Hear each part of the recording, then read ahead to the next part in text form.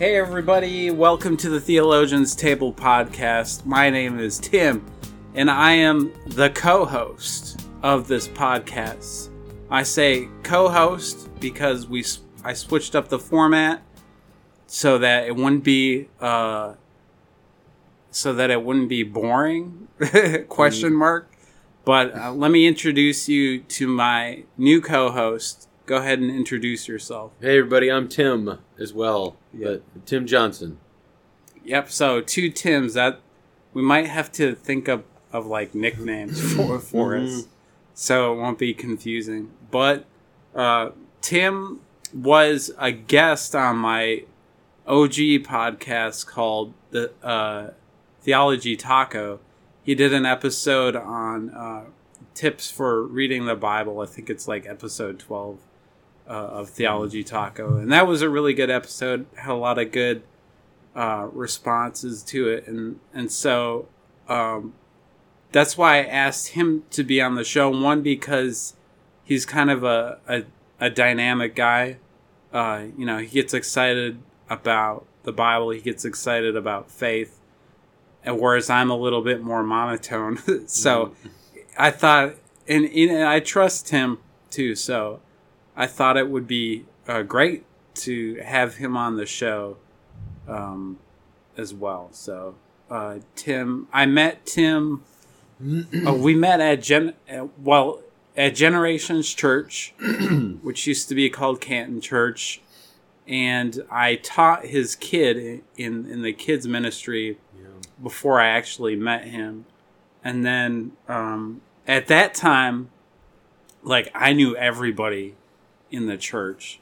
Like, I was so pleased with myself because I'm a huge introvert, so it's a big deal for me to, like, know everybody and have a relationship with everybody. But I didn't... But we had, 21 days of prayer and fasting that some churches do. And I heard Tim say, like, or maybe it was at a budget meeting, who knows? But I heard Tim say, "Amen." And I'm like, who is that? I'm like, I don't think I know that person's voice. So then, we talked for a little bit after that. And then, I heard him give like a mini sermon at our Communicator Sunday event, and I'm like, this guy's got to be on the podcast. So that's when he came on to do that tips for reading the Bible, and then he's also my landscaper. So so we have that relationship as well. Yeah, I remember that. We went to what was it? One of my earlier memories was obviously seeing you when I would pick up Cooper.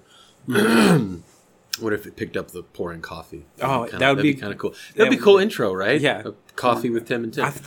I thought about that, and I cannot find a good coffee pouring sound We'll effect. hook you up, man. We'll get it going. So, what was I going to say?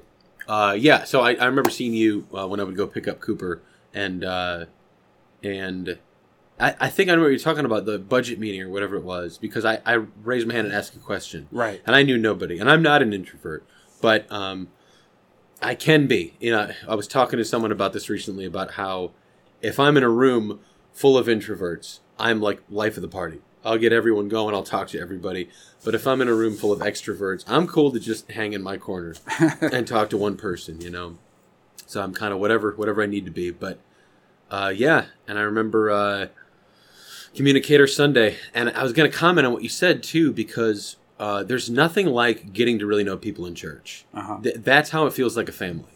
I've been to churches where I just went on Sundays and I didn't know anyone, and I didn't really know how to make friends or any of that stuff. And it doesn't really ever feel like it's your church. But as soon as you open up and start to go to meetings and start going to things and start finding a few individual people, it makes a difference to show up Sunday morning and be like, oh, hey, there's John. And, oh, yeah, I remember him. We had that cool conversation. And to start recognizing people. And then to have the honor of, speaking at a Communicator Sunday or, whatever it may be. So that was where we met. Mm-hmm. And then your grass needed trimming. Right. Yeah.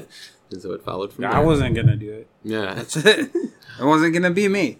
And then, so that, speaking of that whole family thing, that was I totally agree with that. Like, for me, that's when church is at its best. Obviously, when we're glorifying God together, but also when you can get to know people and then you can have an honest relationship. Because at some churches, you can't do that. I think there's that stereotype of where church, you have to put on that nicey nice facade, like everything's okay, but and there's a reason for why that stereotype exists. But when we were at Generations, I didn't feel like that kind of stereotype existed.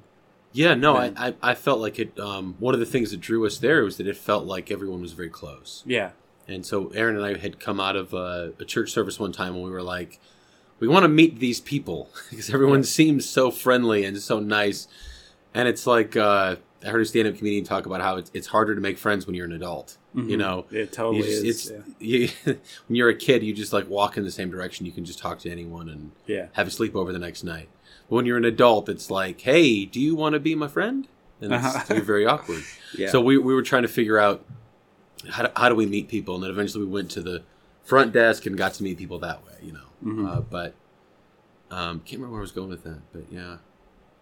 So we ended up connecting with so many different people, and it's it's where we've been ever since. So yeah. And do you want to give like anybody?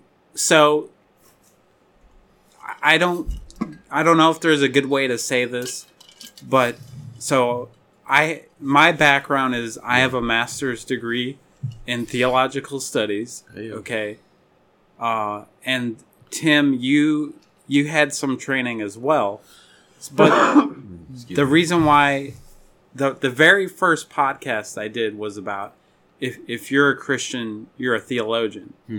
And so like, and the reason why is because you have to at some point explain your faith to people, and not just like in an apologetic way, but you have to think through your faith. This is why I believe what I believe, and this is who Jesus is, and this is what faith is. You have to explain that to other people, and you're doing theology while you're doing that, and so you don't always need to be a trained theologian.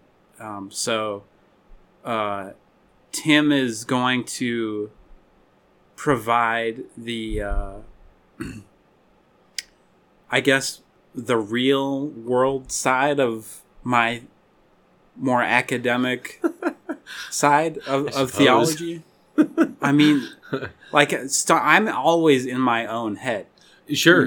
You know what I'm saying? Yeah. I'm so self-absorbed when it comes to theology, and I always miss turns because I'm thinking about theology. Yeah. So, well, it's funny you say that because I'm sure if Erin hears this, my wife, she will laugh because she says about me, I'm always in my own head.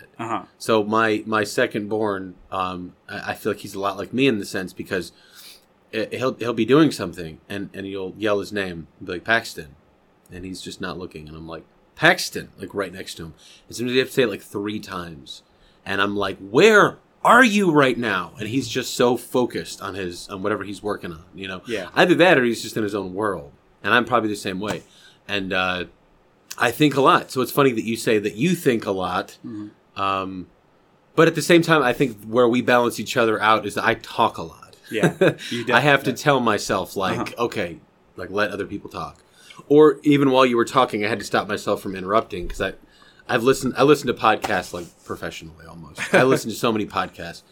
And so I can tell usually within about 5 minutes if this is a good chemistry or a good podcast I want to listen to. And one of the things that I can tell is when they interrupt each other all the time, my ears can't take that. It is the most irritating thing to me. But I was thinking to myself, this isn't necessarily an interview podcast. So I think we can kind of go back and forth a little bit. So yeah, totally. And so we both kind of have like this Pentecostal background. Yes. I kind of bounced a little bit all over the place. And Tim, would you say that you were more static in Pentecostalism, or were you? Because I bounced around between denominations. Oh, I see. No. I was went to the same church for probably since birth until I moved out to Oklahoma. Now, I'm from Illinois. I'm from northern Illinois, a city called Rockford, and so I grew up in not a denomination. It was non-denominational, but it had Pentecostal feel in the sense that it was like spiritual gifts. They taught on the Word. They taught a lot on the New Testament.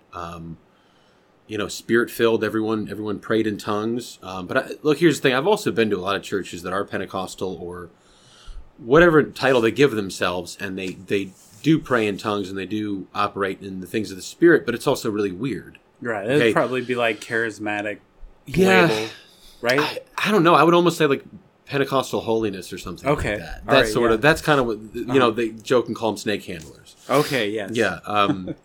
So I have been to churches like that. So usually when you say, and maybe I don't need to say this, but when I tell people I'm kind of the Pentecostal origin, everyone's kind of like, I feel like they're like, you're one of those weirdos. Uh-huh. And so the older I'm getting, the more I'm being like, yes, right, yeah. I am.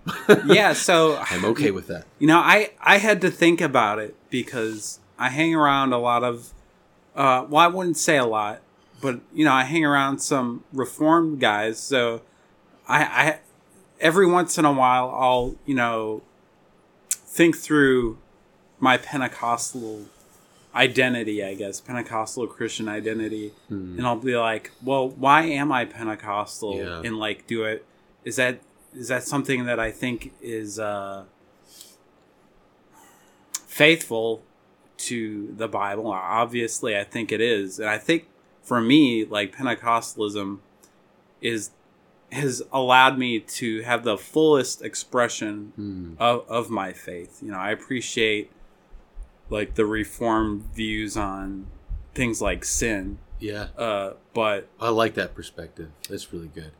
But as far as like just like a full-bodied faith, I think Pentecostalism has allowed me to do that. So yeah, fullest expression. That's beautiful. And I do think that each denomination has has so many good things about it. The ones that I've experienced anyway. I'm sure there's some crazies out there. I don't know, but because I know there's like thousands of denominations, isn't there? Well, I think the number, depending on who you look at, like the number of Christian denominations is like 44,000. Oh my gracious. But I think the more realistic number is still obscenely high. I think it's like 30,000. I can't even 25,000 because I feel like I know 10. Yeah. So I'm like, well, how many factions can there be? You have like the traditions, like you have Protestantism, okay, and then you have Catholicism, and then you have Eastern Orthodox. But even within really like within Protestantism, that's where you get the most denominations because then because then you have Lutheran, then you have Baptist, or you have Anglican, and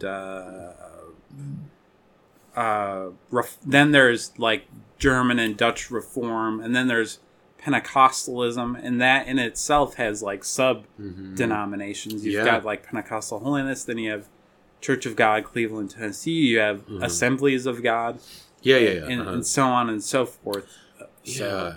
And to if anyone's a Seinfeld fan, are you a Seinfeld fan? I've gotten into Seinfeld as I've gotten older, so I know a good bit, but not like I'm not a diehard fan. Well, I was raised with it, and like we watched it all the time when I was a kid. And on one of the special features in the episode, George wants to marry this. I think that's what it was. He wants to marry this nun from some denomination.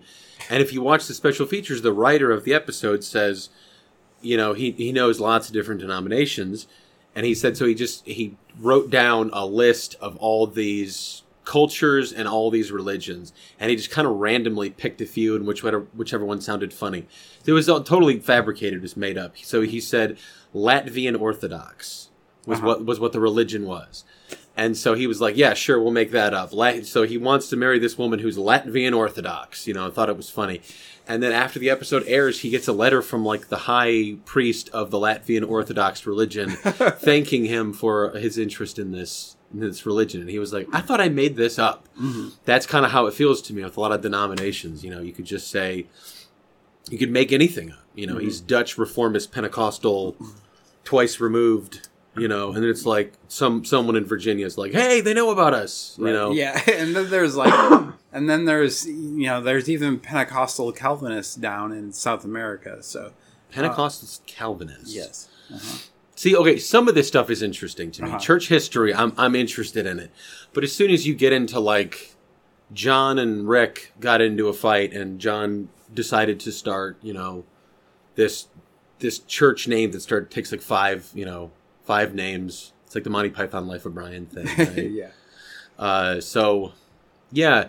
But I was going to say, so I was raised in a non-denominational, it was seriously a great church. I mean, no church is perfect, of course, but I just think of all of the foundational truths I learned about the Word of God. It was just so good. It was a really good experience. And then when I moved to Oklahoma, in Tulsa, there's a lot of big churches and a lot of good churches too, and I felt the Holy Spirit leading me to go to Rhema, and which is a Word of Faith school and a Word of Faith church, and I didn't even really know what that was. I don't even know who Kenneth Hagin was. He was the founder, and so here I am in the college days thing, and I'm sitting in the service watching them warm up, and this random guy is sitting next to me, or sitting in the pew in front of me or something. And he's like, so you're here for the college thing? And I was like, yeah. And he was like, how long have you been involved in Word of Faith? And I was like, I don't even know what Word of Faith is, man. Right. And he was like, really? And I was like, I don't know who Kenneth Hagin is. He was like, you don't know, which is like a sin if you're in Oklahoma. And I was like, oh, okay. So he tells me all about him. And yeah, but it doesn't matter to me because I understand why people are in their camps. Mm-hmm. I get it. It's where I'm most comfortable in the Spirit-filled sort of church. But like with Generations Church, that's a church of God. Mm-hmm. I don't care. Right. This is where the Holy Spirit, I feel like has led us, and I have no regret. I love it. It's been a great experience.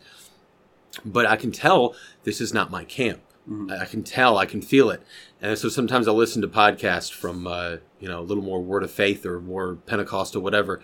And I'm like, yes, so I miss this. My faith is stirred. And that's not to say anything bad about the Church of God. Church of God's great. I love the denominations, But I do think we're a little campy, Yeah. And I feel like only the people listening would know this. But as soon as I start saying things like Pentecostal, Word of Faith, I feel like people start putting borders up. Like, yeah. Oh, I see. I know. I mean, yeah, with Pentecostalism, and then definitely Word of Faith. Yeah. Some people might get a little jumpy, I guess. But that's a good litmus test, Right. Yeah. As soon as you say Word of Faith, just how do you feel when you hear that? What is that like? You're going to be able to receive anymore?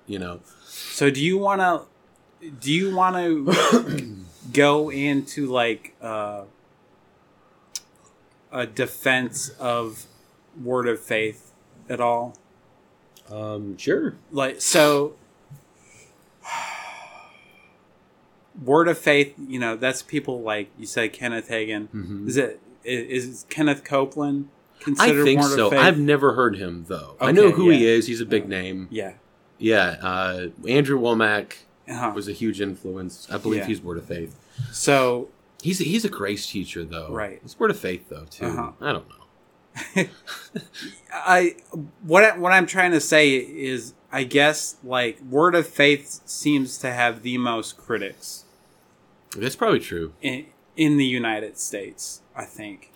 In Protestantism. Right. Yes. As I was going to say, the Catholic Church has all the critics. Yeah. Yeah. At least in Hollywood, and my whole life that was always the thing.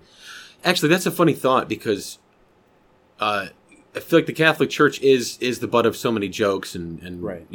there's validity in that, and I love Catholicism, and that's not my point, but in Hollywood, it's like anyone who is portrayed as religious is either well-meaning but stupid, or psycho Jesus person, Right. or secretly hiding some terrible sin, Yeah. And I feel like there's just never a good representation, and I'm not pushing for more representation like so many other groups are. I don't care if we're represented, well, that's not even our world, Hollywood, but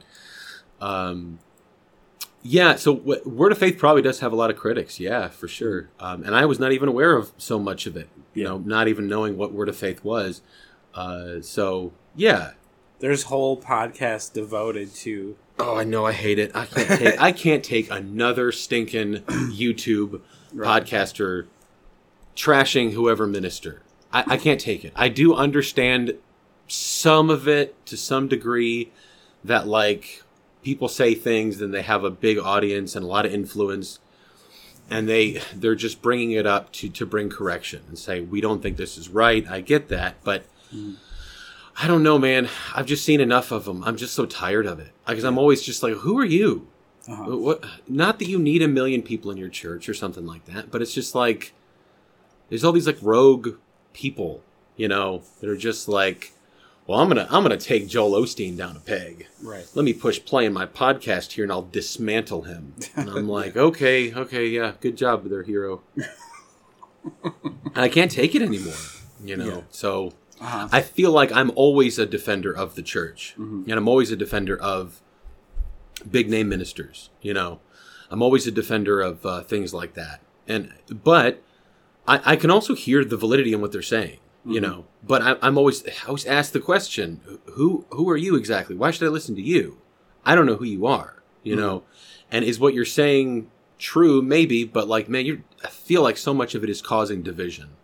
So that it's not done gracefully. So that when they say like, I'm speaking the truth in love, you're like, no, it's not very loving.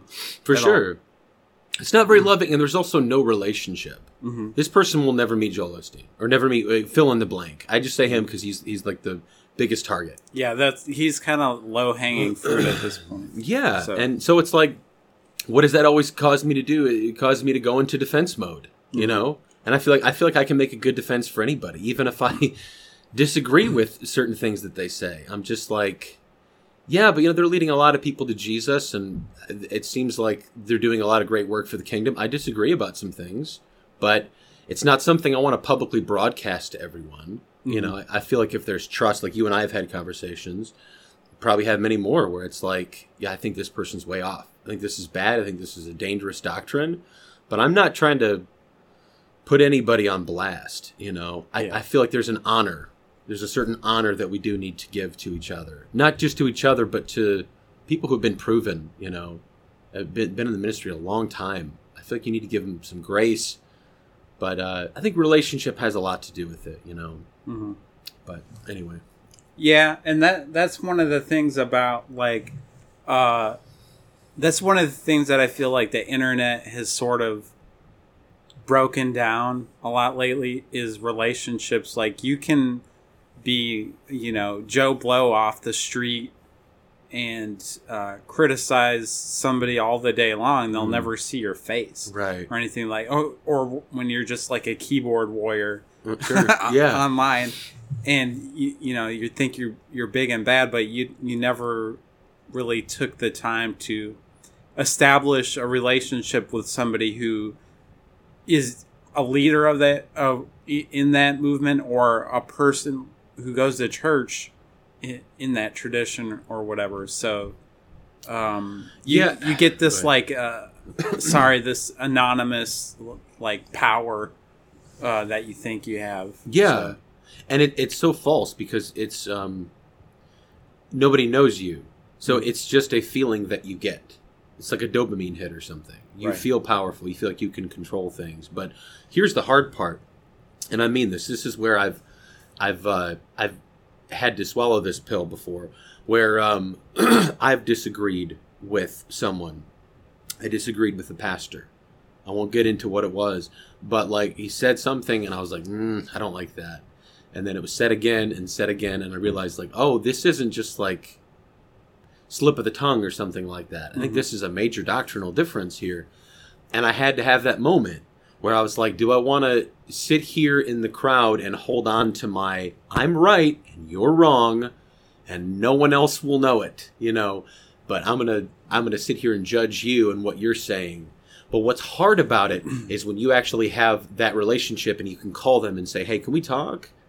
Because that way you can very graciously and gracefully say, hey, you said this and I disagree and here's why. And the hard thing is that person can now shoot holes in your theory, and which is actually a good thing because they'll say things sometimes and ask questions that you've never thought about before. It makes you think, oh, I still have my stance and I still have my belief, but that's interesting, you know? Yeah. Or it could even end up being where they shoot holes in it, and then you think about it, and then come back a week later and say, I see what you're saying, but I think you missed it here, you know? And then but you need relationship with that. You need a relationship with your pastor or whoever you're speaking with. Totally. Yeah, I mean, even like going beyond something like that, I think even with evangelizing,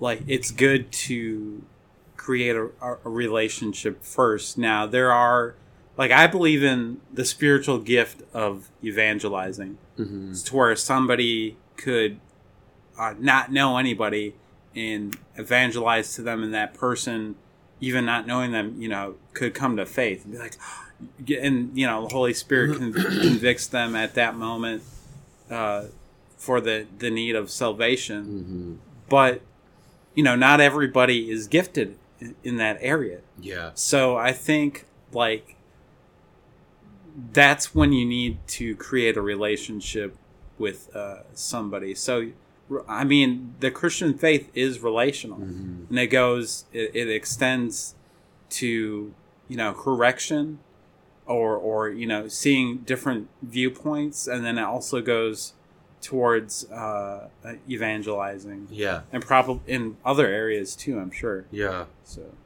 and I want to say this too. One of the things that I notice about, as soon as we start to get into disagreeing, if I start to disagree with someone about a doctrinal thing, sometimes what they'll do is say, well, just listen to this guy's YouTube thing and he'll straighten it out. And I'm like, no, you're right here. Right, yeah. What do you know about this? Because I feel like all you're saying is that like you're easily influenced or have some sort of impressionability. Yes. Okay, I'm probably that way too. I have a tendency to be a little bit impressionable. But if you can't, exactly what you were talking about, if you can't describe to me what you believe, why you believe it, maybe you need to maybe not be so vocal about your disgust, you know, because we're all at different stages of growth. We're all learning things about God. We're learning things about salvation, about the Word. I know so much more now than I did 10 years ago. But I also talk to people like you and other people I know, and I'm like, boy, I got a long way to go. There's so much to know in the Word, man. There's so much to know. It is the most amazing thing. The Word of God is incredible, you know. It is, yeah. Like, and so it's like I'm trying to give people grace, and it's like, you think that this minister, this big name minister that you saw on TV was wrong. Okay, maybe. But like, why? And it's like, well, this YouTube video, no. Just you tell me what about it bothers you. Because I'll tell you my process when I hear someone and I don't like what they're saying, it stays with me, man. I don't know if you're like this. It's in my mind, and the next morning I'm praying and I'm like, okay, I need you, Holy Spirit, to show me why this is driving me so crazy. And I start to think about what I know in the Word. I don't think that lines up because it seems like this, yes, that's it. It contradicts this scripture right here. I got Colossians now, you know? Right. And like the old saying, out of the mouth of 2 or 3 witnesses, the Mosaic law. So it's like I want to have 2 or 3 different examples to counter that, you know? And so that's my process. But if I hear that minister keep saying it enough times, I'm kind of done. but I'm not going to publicly shame them. Or anytime anyone says their name, I'm going to be like, that guy's full of like it, a false teacher or false witness or whatever they're called, or heretic. Yeah, I'm not going to put them on blast, and I'm not going to unless there is trust in a relationship, and you and I were to sit down, or one of my brothers or something, and say, what is it you don't like about this guy? And I can be like, I feel like it's this, and I don't listen to them anymore.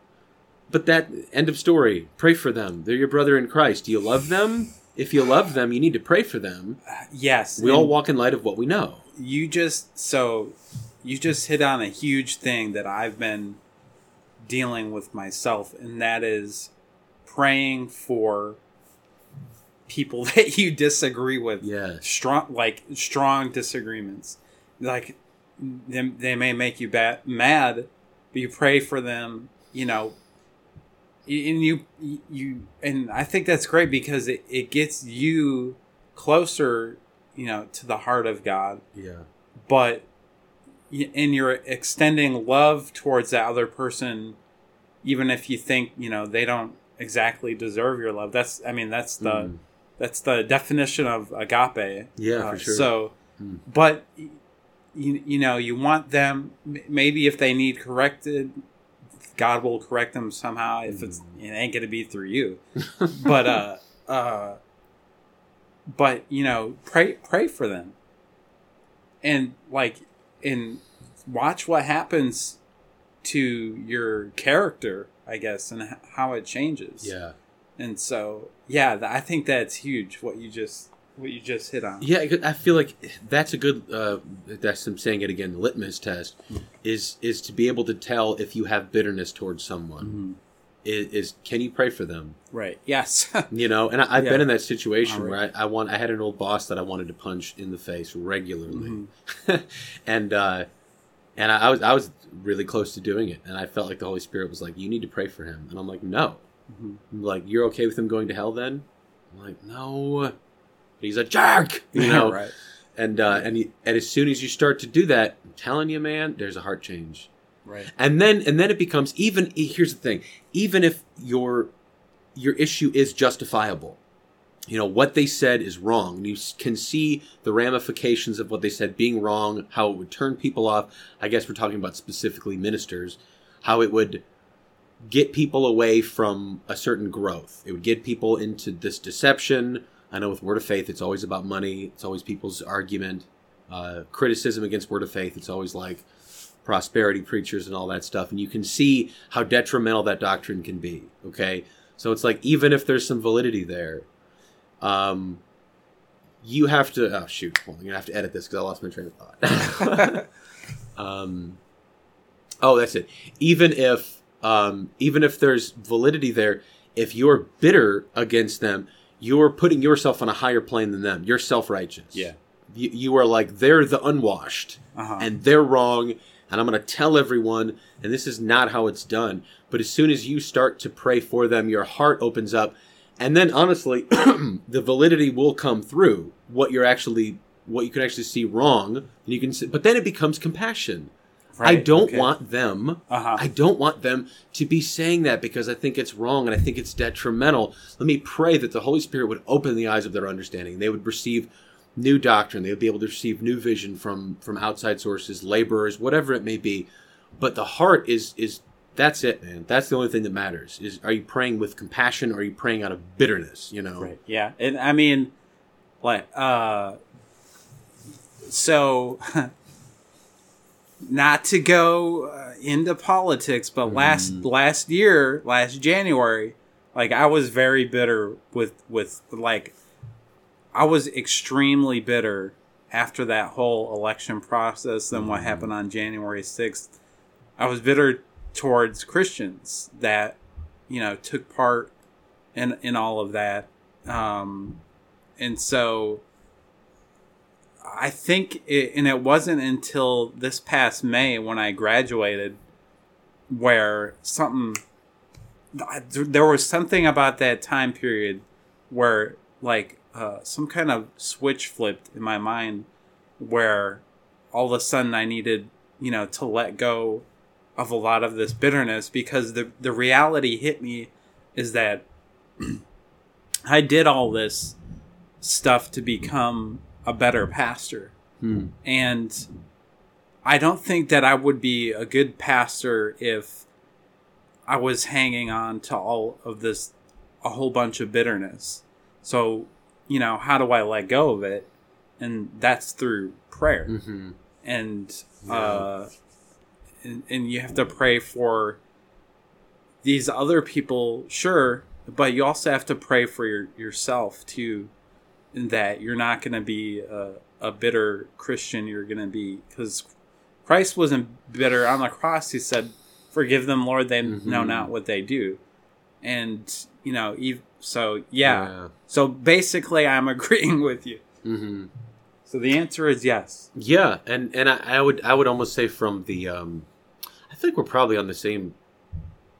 I don't want to get political, but I feel like we're probably on the same plane, or I'm conservative. Roundabout, okay. Sure, yeah.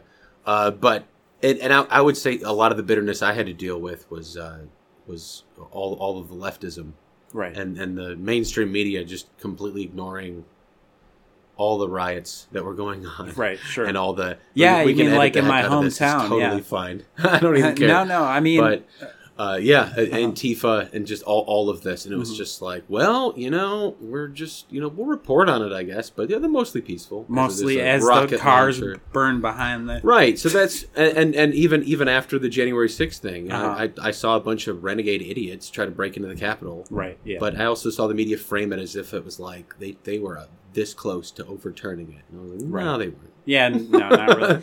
No, yeah. So anyway, with that. Am I praying for CNN? No, I'm just turning it off, right? Because I don't exactly. As soon as I realize I don't respect this person, I'm just not going to listen to it. Right. But if it's someone who does have influence that I have a relationship with, I do want to pray for them, absolutely. And I will say this: in the past, I've had to pray for presidents that I didn't like, right? Yeah. And my heart really softened toward that person, or people. Sure. But anyway, so. What else were we talking about? Word of faith? Yeah, well, I asked you if you would defend it because that's like one that has the most critics within Protestantism. Yeah. But obviously, you came to faith in Word of Faith. That was like your main, I guess, vehicle towards the faith that you have now. I suppose. Because, like I said, I didn't know who any of these people were when I was growing up. So it wasn't a come to faith through them. But, see, the funny thing is, I feel like it's all in the name, and yet people, they want to switch, what am I trying to say? They want to switch what the argument is, okay? So what appeals to me about Word of Faith? What appeals to me about it? I love how it's basically built on let me see if I can still do this because I'm an ex-Rhema student. Okay. This is Mark 11:23, maybe 24. Mark 11:23. 20. If it's the one about prayers, ask anything. What? Yeah. Hold on. No. Oh shoot. Have faith in God, for I say unto you, whoever saith unto this mountain, be thou removed and be cast into the sea, and does not doubt in his heart, but believes the things that he says, he will have what he says, something like that. And then he said, oh, shucks. Oh, man, I'm embarrassed now because I had it. I knew this so well. But yeah, so what appeals to me about it? It's the idea that you cannot please God without faith. Without faith, it is impossible to please God. For that he that approaches him must know that he is, and must know that he is a rewarder of those that diligently seek him. He is a rewarder of those that diligently seek him, and faith is everything. Whoops. That is not my dog. That's an alarm telling me I got to take the trash out. I hope you leave that in because that's great. Yeah, that's fine. So it's all about faith, believing in God, believing that Jesus was able to take all of the sins of the world, past, present, and future, that his body and his blood was good enough for all of humanity. that it's all about faith. It takes faith to believe that. And it's not just saying it. I heard one of your guys, what's your main guy? NT. NT Wright. Love me some NT Wright. So I heard him say that sometimes people hear that Romans 10, 9 and 10, they hear like, oh, so it's just as simple as just saying it and believing it. That sounds like a stupid magic trick. And he was saying, he's like, no, you have to understand how God works in the heart of a person. He is constantly working on them from the moment they're born to the moment they come to Christ. Or sadly, when they don't come to Christ. He's putting seeds of faith in there to teach, to reveal himself. And sometimes people pick up on the presence of God through nature, through quiet, through stillness, through art, through drawing, whatever it is, through relationships. You know, I've heard so many people say they came to faith because their grandpa or their grandma, you know. And what is that? That's seeds that they were planting, revealing God. God reveals himself in nature. What was one of the Psalms? We did the book of Psalms and we did the Bible study. Right. And one of my favorite one is talking about how the earth is the Lord's and the fullness thereof. Like, what is it? Day unto day utters speech, night unto night reveals knowledge. There's no place there's no place on the earth where their sound is not gone. I'm messing up the first part of it, but it was talking about how God reveals himself. And so when someone comes to faith, it's not because they heard this Romans 10, 9 and 10, and they didn't want to go to hell. So let me just pray this prayer and fire insurance, we call it, you know. That's not salvation. That's exactly that. It's some sort of weird, perverted fire insurance. But that's not God building the kingdom in you. The moment of salvation happens when you see how sinful you are and how broken you are, and you need a savior. And then that's when so many of those pieces come together. It's like an orchestra. Hey, are you reformed? Hang on. Are you reformed? Is that reform language? I don't know. I mean, it's funny that you have this word of faith background, but I've heard people who are reformed explain it the exact same way that you just. Oh, I see. Like, you have to see how sinful you are, your brokenness. I totally agree with that. I think that's just like good teaching. But okay, so I came to faith when I was probably 3 or 4. Okay, so how much of my own sin and degradation did I see at 4? Right. Yeah, right? Yeah. I was raised in a Christian home, but I'm telling you, that's true. But this is stuff that I realized as an adult, as I'm growing up, okay, or in my teen. You see it like, oh man, I have a sinful nature. Why do I always want to sin and do what's wrong? But the truth is, salvation happened when I received Jesus, because I remember that moment. I have like no memories of my childhood, like real young, I mean. But I remember that. And I remember I was on the playground of Faith Academy, and I had skinned my knee, and I was crying, and went to my mom in the car because it's Illinois, it's probably freezing, and she, always raised in church, I always heard about Jesus, but this was the moment where she was like, do you want to accept him into your heart? And I knew it, man. I knew I wanted him. Yeah. You know? So it's both. It's both. I think sometimes you grow in the knowledge of Christ, you grow in the knowledge of your need for him, no question, you know? But at the same time, there's also a genuine understanding when kids give their lives to Jesus. We don't look at that and say, well, you haven't lived a life of sin and degradation, son. No, he has done a work, but that's going to grow, you know? Yeah, I think, that... So I keep bringing up spiritual gifts, but that sounds like some people might balk at this, but like a spiritual gift of faith. Like, so I grew up in the church like you. I believed at a young age, and I've always believed in God. Like, I've always known that there is a God. I haven't always lived like it. And so... So basically what I'm saying is that's what it sounds like for you. Like, you always had this faith from like a very early age. Like, you knew it was real. You knew you wanted it. Yes, I was hungry. Hungry for it. Yeah.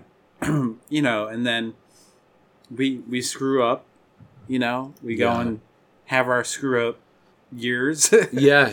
like I did. Same here. And man. then that's, when I was 26, like I definitely saw how sinful I was. So. Yeah. But you still, like, I still always believed in God. Always knew that I needed him. Just there's different times in your life where you realize like what level until you get that like final kick in the pants, I guess. Yeah, and even now, after after years of experiencing God and being in the Word and, you know, going to Bible college and I'm married, have kids, I'm telling you, man, I still have moments where I come back and I'm like, I love Jesus. Mm-hmm. Not that I come back. I'm there all the time. Right. But I just mean where I'm like, I realize how much I need him. Mm-hmm. And I'm like, my God, you have forgiven me. I feel like that salvation is,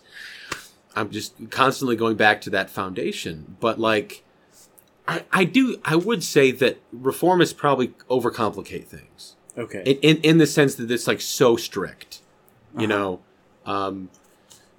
But I do think that Jesus has made it as easy as is possible to receive him. Yeah, I mean, because you know, like, so Matt always says it's easy enough for a child to understand. Yeah. But it's also difficult to where we have theology degrees, I guess. Yeah, you know? We're not theology degrees, but we're laboring to understand the rest of our life. Even someone who had an unbelievable education on God and referring to Paul and his understanding and his upbringing under, is it Gamaliel? Yeah, Gamaliel. Yes. Who was the leading, was he a Pharisee? Or was he a rabbi? He was a Pharisee. Okay. He had to have been a Pharisee. Yeah, because he was in the meeting right. In the book of Acts. Yeah, so... But in any case, he had such an understanding of the scriptures, had such an understanding of God, and here he is revealed in Christ and has this conversion and has this amazing story, writes 1/3 of the New Testament, or 2/3, I can't remember.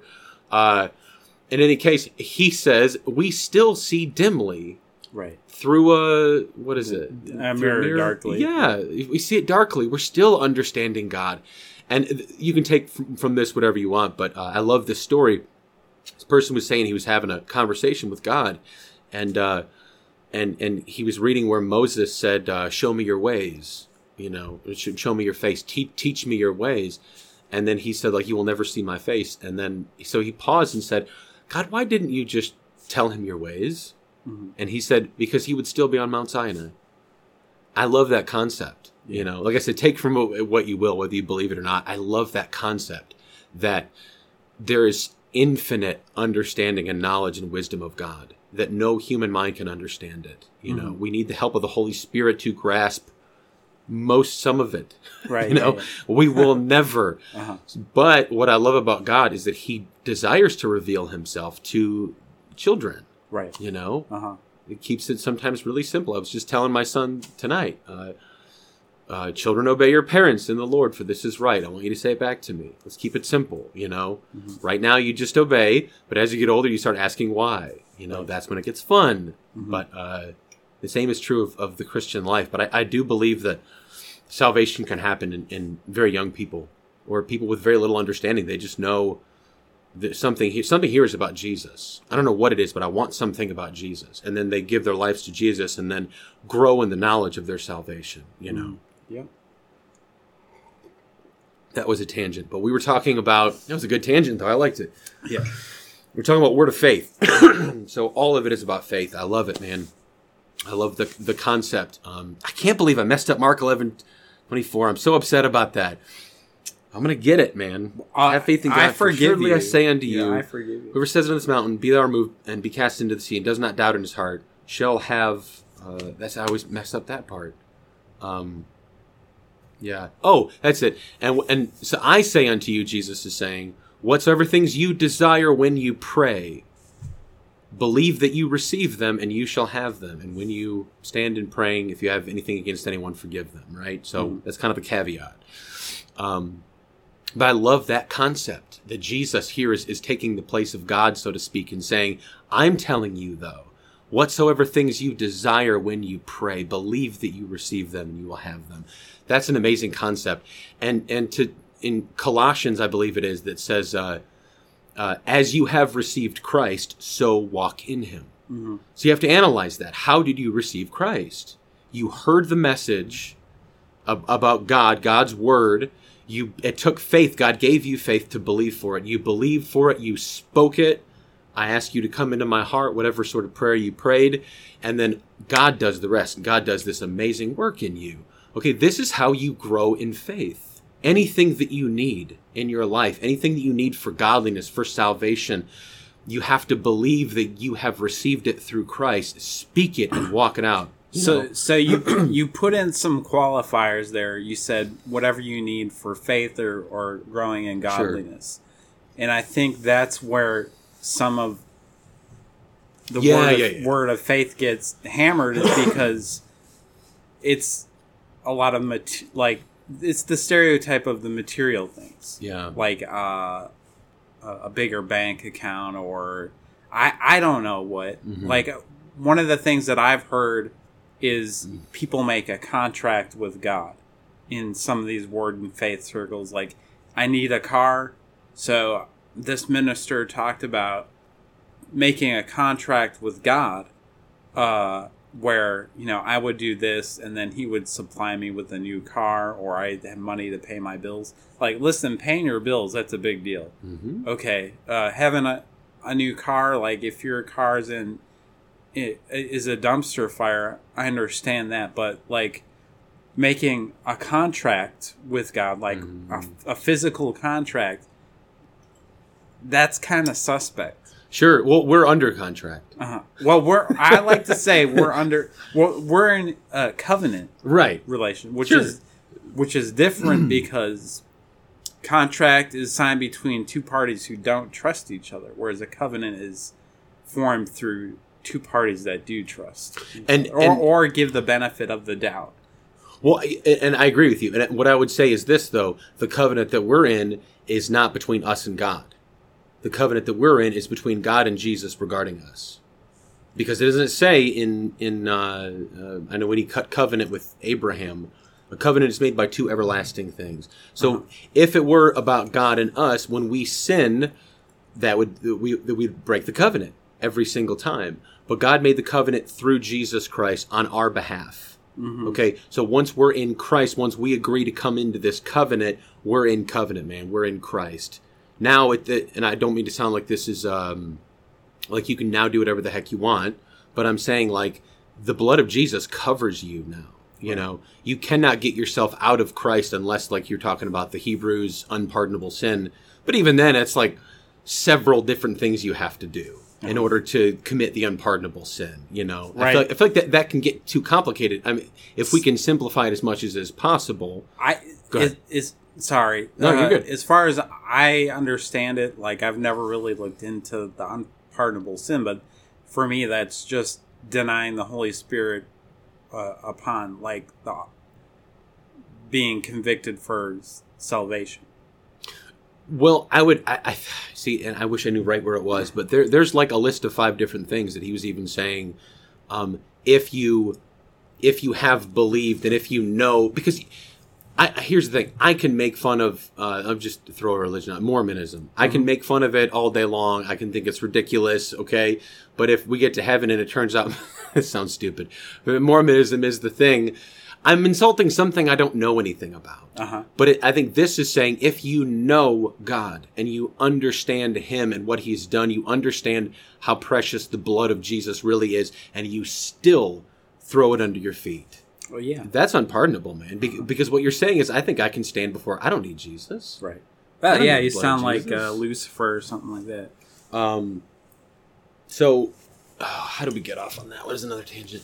That was the contract thing. Oh, yeah. Okay. So I do think that's important, because I think that people can get off into condemnation when you sin, or willfully sin and struggle with sin, and a lot of it you feel like you have to constantly renew your salvation. And the author of Hebrews says that his blood was good enough once for all. Right. He says it like 3 different times. Once for all humanity. Yeah. It was good enough. It was good enough. So, but a covenant is made from an everlasting God, and Jesus another everlasting, but it was about us. It was about mankind.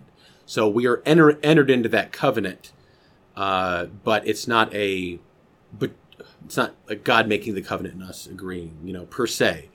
I hope we didn't get off too much on that, because I don't want it to be complicated. This is theology. Yeah, well, but I was going to say about covenant. Oh, so about Word of Faith. Yeah, I get it. I've heard all the criticism. I've heard some of it too. I've heard some ministers say things, and I'm like, okay, I understand what they're saying about prosperity, about how people think it's all about you. I want a nice big fat house, and I want this, and I want this. I'm going to use faith to get it. Is that possible? Yeah, I do. I think it is possible. I don't think it's probably good, you know, but I do think there is something to be learned about faith and about believing and about speaking. I think that's important. I think it can be perverted. Okay. So in any doctrine, in any denomination, you can get over on a ditch on either side. I think God doesn't want us in either ditch, you know? So one thing that I have against most of the critics, and I will say this because I was not raised with money, and that's to put it lightly. I was pretty much raised poor. My parents were divorced young, and my mom was a single mom my whole life, raising 6 kids. I'm the youngest of 6. So money and food and problems with cars, it was always a thing. We had our electricity turned off multiple times. I mean, it was hard. It was a hard life. If I remember, you know, I had a good childhood and all that, but so I know what it's like to live with lack, and it's terrible, and I hate it. Okay. So some of the problems that I have with the critics is that when they're probably having a right heart criticizing prosperity teachers, I would say, I've been poor and I've been prosperous, and it's better to be prosperous. Yeah. You know, usually the people who were saying that live in a really nice house, drive several cars, have more than one TV, have a closet full of clothes and shoes. They're living prosperous while saying, well, I don't like those prosperity teachers. And I'm like, look around, bro. You're prosperous. Like, you are prosperous. And you know what? It costs money to fund the kingdom of God. It costs money, and if all you're thinking about is, I want to have enough for me and my house and to be able to pay my bills, me, my. But if you understand the point of money, especially when it comes to the kingdom, you understand, like, it's about bigger than you. You're still only thinking about you. So I personally, I'll just put myself on the line here. I do want to be rich. I want to be very wealthy. I have my own business right now. I'm building it. I totally want that. But I'm believing that God has done enough work in me where I'm not covetous, where I'm not like wanting the biggest and the nicest things just for my own sake.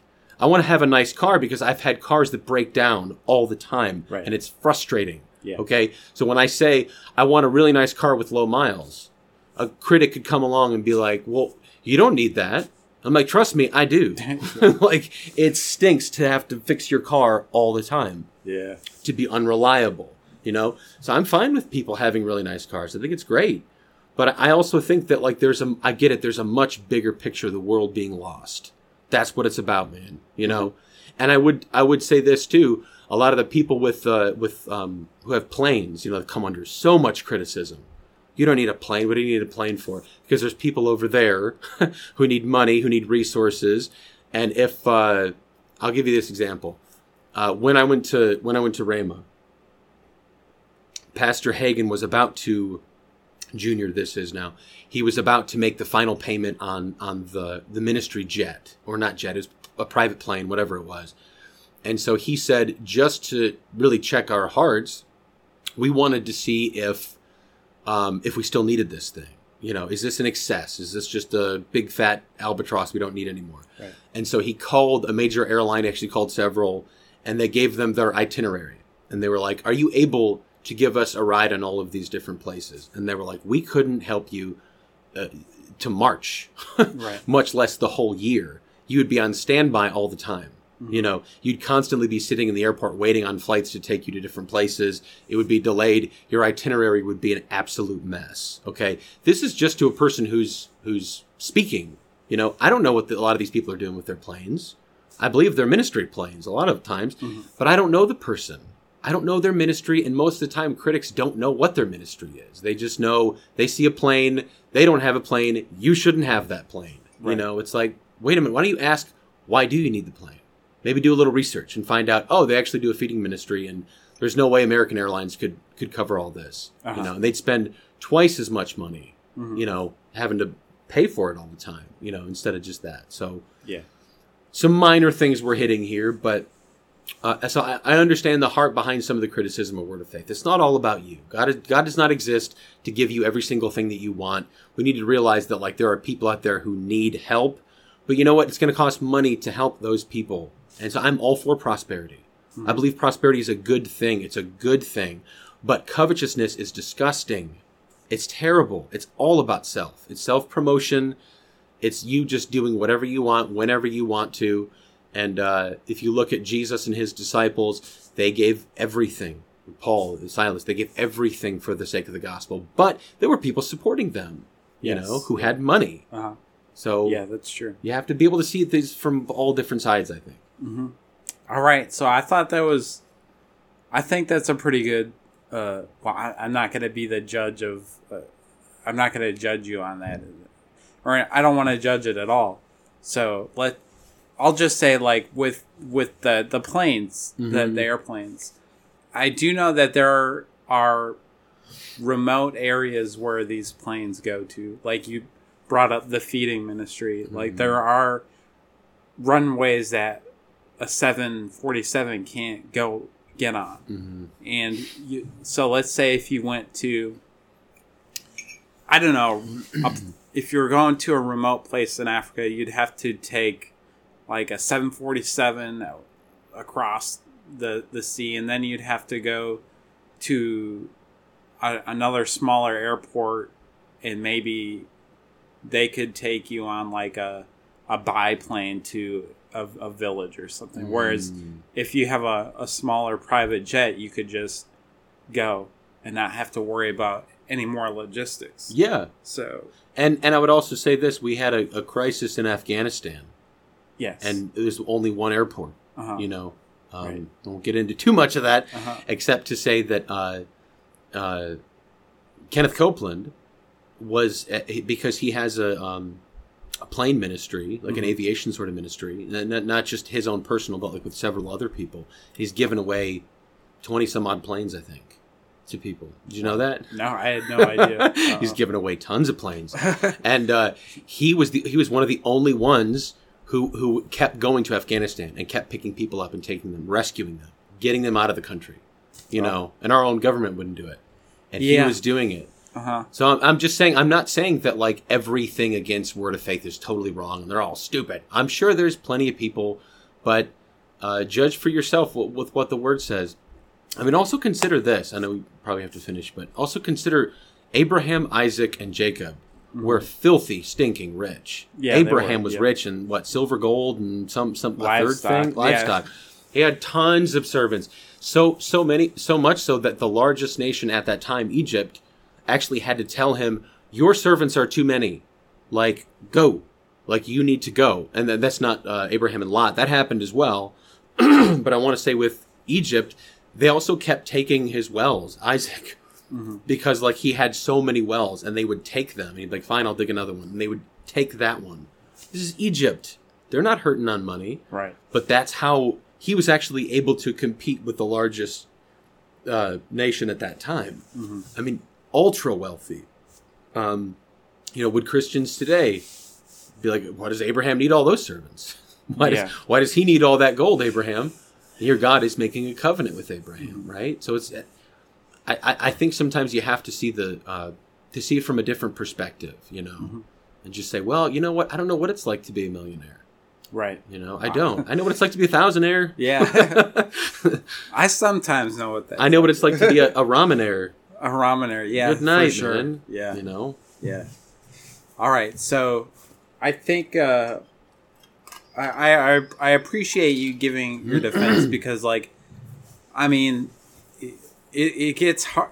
Like I've noticed over the past few years ago, especially with the Word of Faith or in the air quotes prosperity pastors, they've been getting hit really hard by like the more reformed and side of the Christian faith, and even by other Pentecostals. So, but so I thought, I want to thank you because it's not it doesn't seem like it's easy sometimes. Yeah. To say, I have these beliefs. I think that they're grounded in biblical truth, and then just to come attack come under attack like time after time by internet theologians. Yeah. So Yeah. but so I appreciate that. And I hope that it will produce some good fruit as we go on down the road with this podcast. Yeah. But I think we're gonna wrap it up here. We'll be back next month, hopefully, with another episode. And until then, God bless. Tim, is there anything you want to say? If anyone wants to comment, if you think like I'm way off, that's totally fine. Like I would love to hear about it. Maybe we can address some of them next time. Sure, that would be great. In fact, so if you want to send an email, the email is theologytaco@gmail.com. I feel like you're gonna get some emails. Maybe. Also, if you would rate us on rate the show on the podcast platform that you're listening to. Spotify just added a rating feature. Of course, Apple has had theirs forever. So if you would rate the show, that would be great. And until then, God bless and be kind to each other. Yep.